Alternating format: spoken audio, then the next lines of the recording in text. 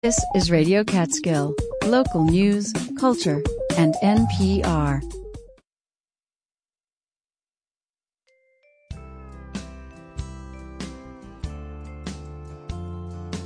For Radio Catskill, this is Rosie Starr. Welcome to Farm & Country, locally produced radio about rural life in the Catskills and the Delaware River Valley. On today's show, Keith Hubbard has Star Talk on the constellation Taurus the Bull. Brent Habig from Two Creek Regenerative Farm describes his winter chores. Stephanie Phillips speaks with Michelle Poprowski at the Catskill Fish Hatchery in Livingston Manor. Jack Barnett from the Seeds Group shares comments on solar installations. All of that coming up on today's Farm & Country, after news headlines from NPR.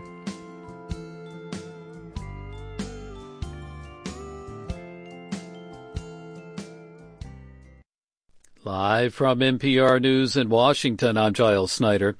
U.S. military planes are reported to have made the first round of humanitarian aid drops into Gaza. U.S. officials say the airdrop today was carried out by 3 C-130 planes and that some 38,000 meals were dropped. President Biden authorized the airdrops yesterday, a day after dozens of Palestinians were killed while racing to pull supplies off an aid convoy.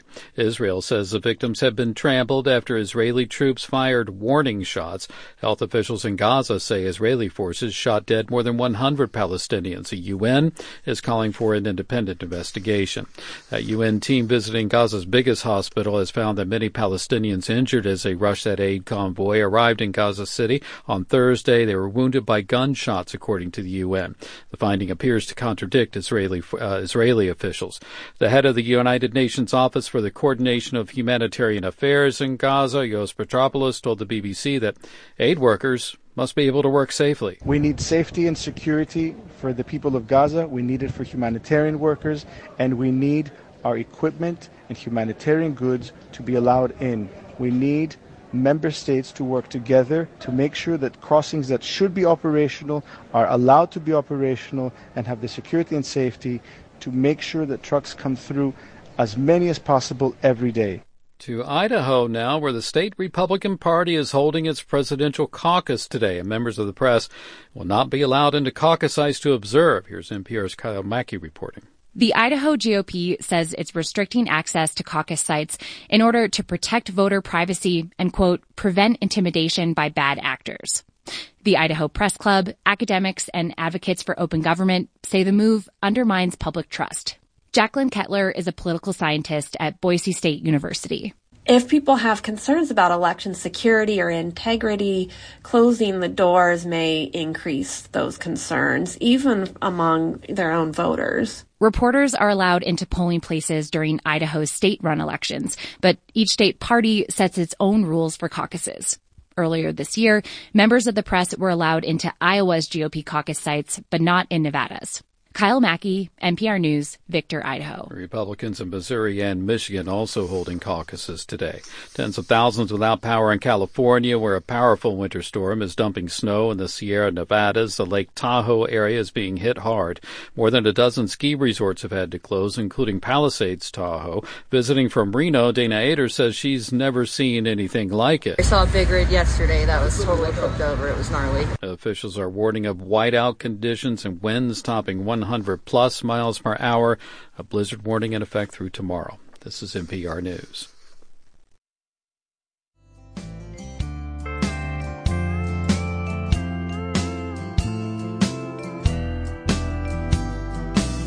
Welcome back to Farm & Country. I'm your host, Rosie Starr. Coming up on today's show, Brent Habig from Two Creek Regenerative Farm describes his winter chores in northeast Pennsylvania. Stephanie Phillips speaks with Michelle Poprowski at the Catskill Fish Hatchery in Livingston Manor. In her segment, Now You Know, we'll hear about breeding trout. Jack Barnett from the Seeds Group shares his comments on solar installations. Jack was part of the recent Wayne County Agriculture Day event activities. But first, here is Keith Hubbard with this week's Star Talk report. Thank you for joining us on Radio Catskill for this week's locally produced Farm & Country.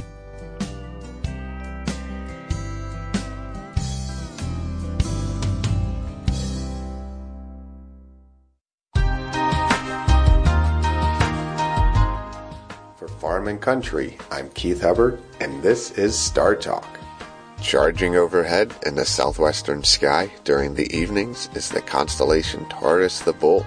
Taurus is one of the oldest documented constellations, seen as early as 5,000 years ago.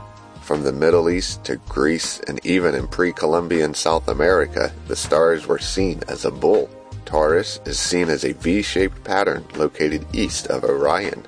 To find Taurus, extend the line that is formed by the stars in Orion's belt to the east and you will reach the V-shaped stars of Taurus. The bull is dominated by the bright red-orange star Aldebaran. Aldebaran is the angry red eye of the bull glaring at Orion. Aldebaran is a red giant star 65 light-years away. It is near the end of its life, having run out of hydrogen in its core and swelled to its current size. Within Taurus lies one of the most famous supernova remnants. The Crab Nebula is the gaseous remains of a star that went supernova almost 1,000 years ago. On July 4th, 1054, Chinese astronomers recorded a new star in the sky in the constellation of Taurus. This new star was visible in the daytime for 3 weeks and remained in the sky for almost 2 years. The Japanese, Arabs, and Native Americans also recorded the event. Today, the Crab Nebula is only visible through binoculars or telescopes. Venture out this week to see Taurus charging across the sky. If you have any questions, comments, or ideas for future Star Talk segments, my email address is startalk@farmandcountry.org. For Farm & Country and Star Talk, this has been Keith Hubbard, reminding you to keep looking up.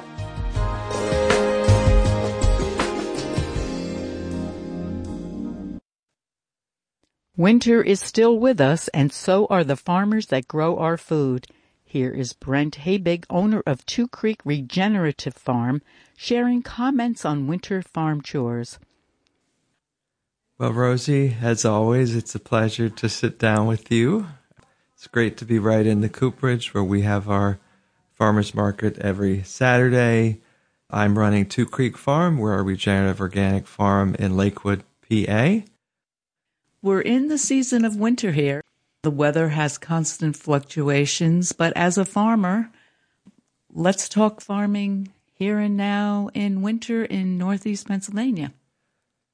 Well, it's strangely quiet but busy. There's really a lot going on, but the days are short, so maybe it seems like there's more going on than there is. We're feeding out all of our layers. We've got a big egg production business. We're feeding out our hogs, lots of hay to our sheep and cattle, water to them as well. But on the actual farming side, relatively quiet and a lot going on in planning. We're planning for a big 2024. That involves planning our poultry. When do we get our chicks? What structures do they go into? How do we process them? Planning our veg garden, seeds, seed starting, transplanting, all of our grazing. We do a whole annual plan of where each animal is grazed throughout the whole season. We've got marketing planning, which markets will we join? We'll probably pick up a few extra markets. We do a lot of financial planning. What went well last year, what could do better in 2024, and then staffing. We'll staff up to a seasonal team of 5 to 6 workers on the farm. A couple of those will be apprentices. We just launched our apprentice program where we'll bring on new farmers to train and to learn about regenerative farming. There's more details on that on our website, twocreek.net. But yeah, quite active, planning everything, because when we get into thick of 2024, it will be so busy. We'll just be so crazy in the moment that we won't really be able to have the same clarity that we do now when we can kind of go through all this planning, much more slowly and much more carefully.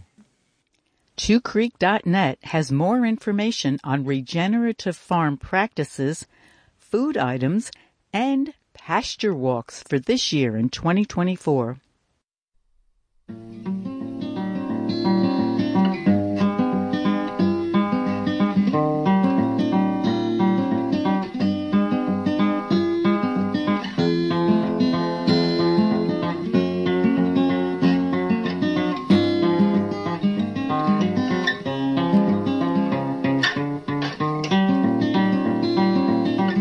Good morning.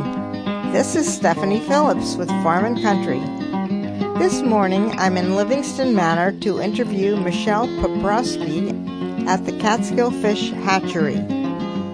I'll be looking at tanks that hold about 600,000 brown trout of various sizes, in addition to rainbow trout and brook trout. Michelle will tell you about it. Michelle, is there anything special about the genetics of the fish that you are raising? So there's a lot changing in New York State right now. Historically, we've been working off of, for our brown trout, a genetic lineage that was produced in the 60s out of New Jersey to be frunculosis resistant. Frunculosis is a real difficult disease to handle in an aquaculture setting. If your facility were to get it, it's probably going to wipe out your entire stock. We don't have that anywhere in New York State, and our fish have been bred to eliminate that from happening. You mean you don't have the frunculosis? Correct. Yes, there's nothing like that in the system. And we work really hard with our biosecurity protocols to be sure we don't bring in any sort of diseases or invasive species. However, being that we've been working off of genetics since the 60s, in the past 5 years, we've been called to question regarding the survivorship and the catchability of our stock trout. So back in 2015, we started to reinvigorate some new genetics, and the lab in which our brood stock come from as eggs began to produce brown trout from domestic females that we've been using in-house, our existing stock, with a wild Oriskany Creek male. So we're trying to reinstate some new vigor. Those fish are only starting to hit the water in the western part of the state this year. Catskill will be producing the new strain of fish and stocking them beginning in 2026. So we've got those fish on site, those new strain of fish. We've done some studies on them. Everything's looking really great, especially regarding survivorship out in the wild. We're starting to retain populations into the next season, and while we're not trying to reestablish populations out in the wild, we want to be sure our product is out there for anglers to fish. So this is our way to enhance that and make sure it happens. As far as a hatchery setting goes, we don't have any significant challenges in this more wild strain, but we just kind of have to keep hacking at it and see if anything unveils itself, because plausibly a more wild fish is going to be more difficult to raise in a hatchery setting where they're enclosed and they don't have the tree coverage or the deep holes to hang out in. Here they're really exposed to sunlight, and we're doing a lot of hand feeding versus them going out and foraging on their own. They're having food dropped in front of them. But everything's on the up and up and looking good so far. Great. You have other kinds of fish besides brown trout. Do they require different facilities? Yes, depending upon what species you're raising, if you're getting outside of trout or even looking in lake trout compared to rainbow, brown, and brook trout, they have different behaviors in the native setting. The lake trout tend to find deeper water to hang out. You find them more, obviously, in lakes. You're not finding them in rivers. Certainly when we go outside of the species raised here, like the round whitefish, cisco, certainly sturgeon, those are species that definitely are taking a different type of facility and in rearing unit in order to make the best products. Most places are raising those kind of fish in circular tanks. So you don't have facilities for those other kinds of fish? Not at our site, we don't, because we're not raising those species. But if you went to the Adirondack facility, you're going to see their circular round tanks. They're specializing in those round whitefish. You can see that their practices are going to be different because that's a different species and they just have a different life history. They're living in a different way than trout are. If you were to go to the walleye facilities like South Otselic, you're going to see that they have earthen ponds. These are massive, probably 100-yard length earthen ponds that are just holes dug in the ground, because the life history of walleye is different than trout, and walleye will become quite cannibalistic to one another if they're left to their own devices. So they have to have the water kind of cloudy so that the fish can't see one another. Here, you want clean, cool water for trout. That's how they're going to live. That's their habitat. So a facility's layout, design, water, everything is going to be catered to what species they're raising. Michelle, can you describe the tanks that you have for your fish? Right, so they're different sizes based on the size of the fish. Our troughs upstairs, where the eggs are put once they have developed their eyes and they're going to hatch out into, those are made of fiberglass. The water's running through those troughs at 5 gallons per minute.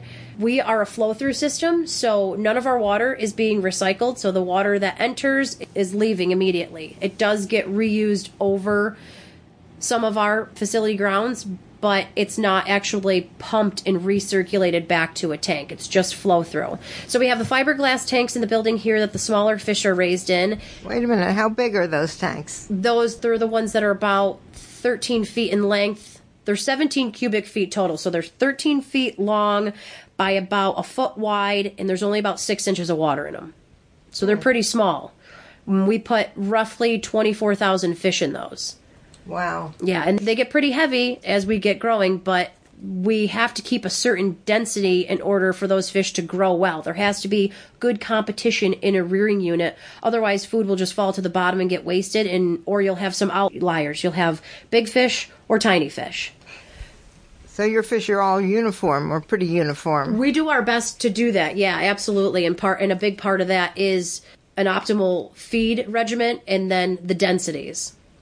After they grow bigger, then what do you transfer them to? Sure. So after they outgrow the troughs, they're usually about 3 inches, maybe not quite, 2 inches, 2.5, and they're going to move out to the raceways. So those raceways are 210 cubic feet.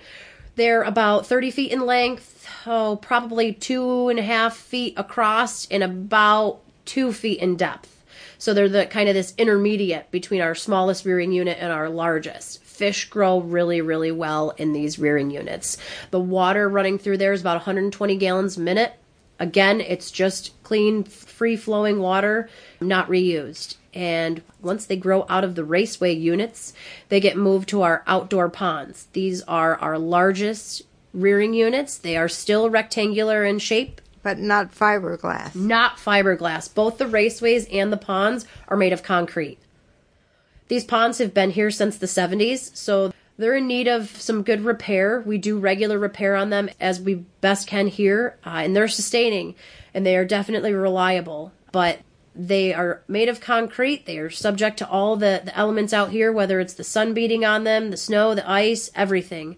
And those rearing units are about 90 feet in length, 8 feet across, and about 3 feet depth of water. So they keep getting bigger as the fish get bigger. Exactly, yep. Michelle, do you operate year-round? Today it's kind of sleety and snowy. What about differences in the weather? Does that matter to you? It doesn't. We are not fair weather fish culturists. We are out here like the mailman, rain, sleet, snow, sunshine. This is a year-round operation. We would never be able to suffice what we do without year-round operation. And arguably, we are in one of the busiest times of year because we have about 600,000 fish that are an inch in length or not quite an inch in length upstairs here. And then we've got about 300,000 fish outside that are approaching 9 inches to be stocked this spring. So we have the dedication of cleaning and feeding and taking care of those small 600,000 fish upstairs here in the building. And then we have the same practices, just larger setting outside for the 350,000. So on top of fish care, this time of year we've got snow removal too. And some ice breaking in our creeks so we can make sure that water stays free flowing. This is our busiest time of year. And then we come into maybe the most busiest time of year, I guess, once we start stocking, because we've got the care for the small fish, we've got the stocking of the 9-inch fish, and then we've got all that snow removal as Mother Nature hands it to us. Yeah, I see the big trucks outside. I assume they're helping you with the snow clearance. Yep. Michelle, do you give tours of the hatchery? Can people just stop by and visit? Yeah, people can stop by any day of the week. We are open daily from 8 to 3 o'clock. This facility is open on the weekends, too. We're open on Christmas. You can come here and hang out. There is always a staff member on site because we are life support. I reside in the house across the street, and I provide any sort of response in the evening hours, overnight when staff is not on site. So there's always somebody here. We're open 8 to 3. You are welcome to walk through and give a self-guided tour. We've got some signs posted throughout the place. A lot of reading material at our gazebo is there available. If you wanted to schedule a tour, we'd ask that you call ahead of time, and we're happy to give a tour to a school group or really any group of folks local. That would be an interesting thing to do. So now you know, thanks to Michelle Poprosky, how the DEC makes sure the fish it stocks are healthy. If you know a local expert for me to interview, email me at stephanie@wjffradio.org. This has been Stephanie Phillips for Farm & Country.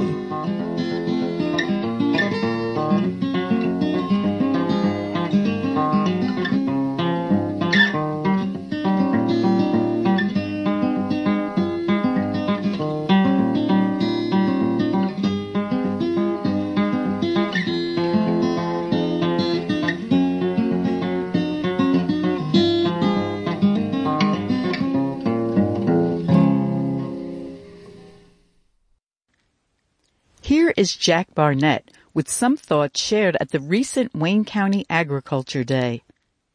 Jack Barnett is a local advocate for sustainability and solar energy. He volunteers with the SEEDS Group in Honesdale, Pennsylvania. Hi, my name is Jack Barnett. I'm with SEEDS, which stands for Sustainable Energy Education and Development Support. And the Penn State Extension wanted SEEDS to be present here at Ag Day for Wayne County so that we could help people understand what solar is and how it works and defend a little against the high commission salespeople, high pressure salespeople who are not always telling the full truth about what solar is and isn't. So we're really here to help people be aware and good consumers before they take an offer that maybe is not the best thing.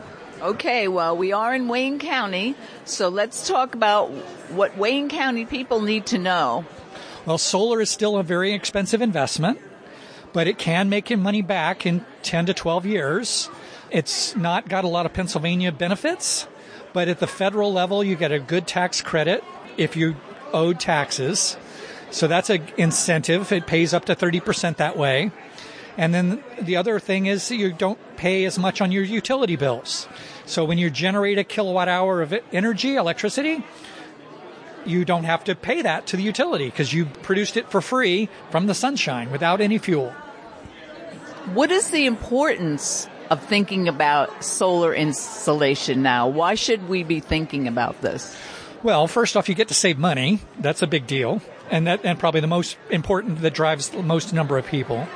But also it's environmentally clean. So you're not polluting, whether that's local contaminants in the water supply, in the earth, in the air, but it's also not producing carbon emissions. So you're saving greenhouse gas emissions and helping to fight climate change. Lots of folks are interested in this, and they may not know how to go about it. What is your recommendation? So SEEDS offers a bunch of classes to help prepare people. We just finished a Solar 101 webinar, and we recorded that, so it should be on our website soon. We have a webinar on off-grid solar, and that's for homes or cabins or places where the utility isn't nearby, and it's going to charge a lot to add to their network to connect you in. We have a specific session targeted for farmers who want to mix farm production with solar production. So it's called agrovoltaics, and it's going to be taught by Chelsea Hill, who's a Penn State Extension educator. Okay. Well, I'm standing in front of a giant solar panel here. Tell me about this. So this is a standard, what used to be the standard size solar panel. The new standard is bigger than this now. But this is a 370-watt panel loaned to us from Baselli Solutions for the demonstration today. And this is kind of the same kind of panel that would go on any home or possibly in a field for a solar farm.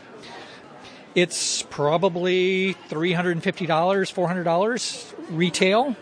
And, of course, then you have to pay to have it installed if you do it professionally.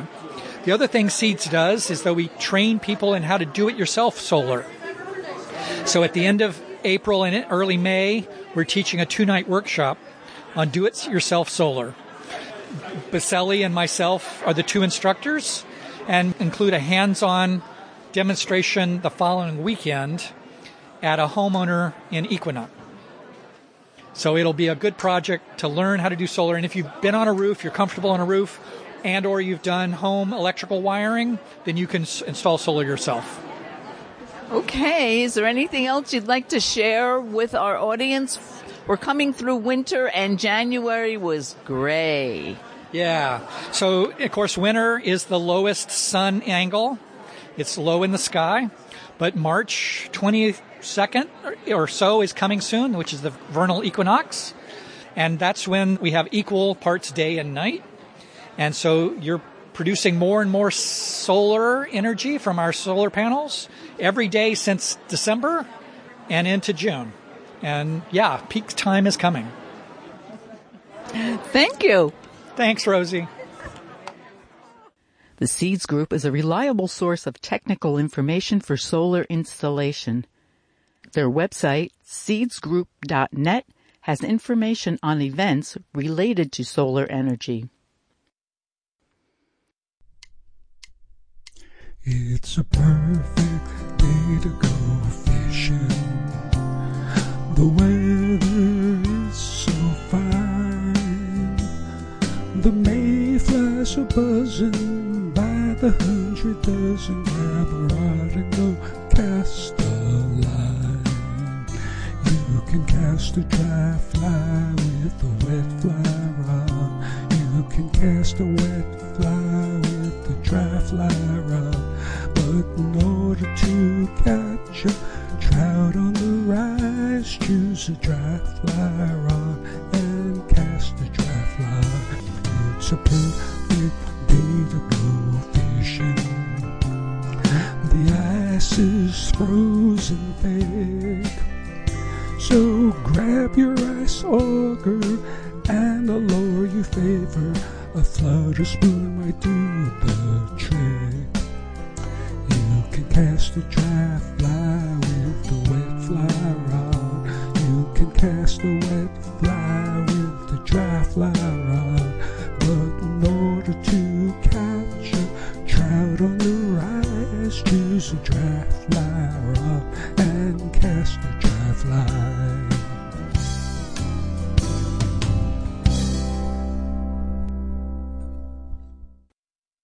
We hope that you enjoyed our show this week with production by Radio Catskill volunteers Keith Hubbard and Stephanie Phillips.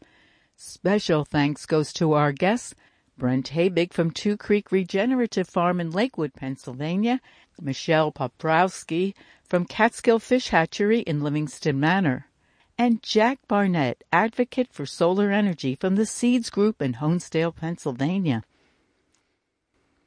This has been your host, Rosie Starr. Thanks for listening local to Farm and Country and supporting Radio Catskill, public radio for the Catskills and Northeast Pennsylvania. Listen on air at 90.5 FM, on your phone or smart speaker, and online at WJFFradio.org. Support for Farm and Country comes from Damascus Citizens for Sustainability, a community-supported, science-based nonprofit taking legal actions, providing tools for action, and raising awareness of fracking damage since 2008, proactively protecting public health in the Delaware River Basin and beyond. DamascusCitizens.org. Hey, this is DJ Chucks of Old School Sessions. Please join me and Selector Starkey at our new time, 8 p.m. to 12 a.m. Saturday night. Old school, baby. Old school, baby. Old school, baby. Old school, baby. That's Old School Sessions right here on WJFF, 8 to midnight, Saturday night, only on Radio Catskills. Hey, it's Steve Inskeep. And I'm Aisha Roscoe. One of the things you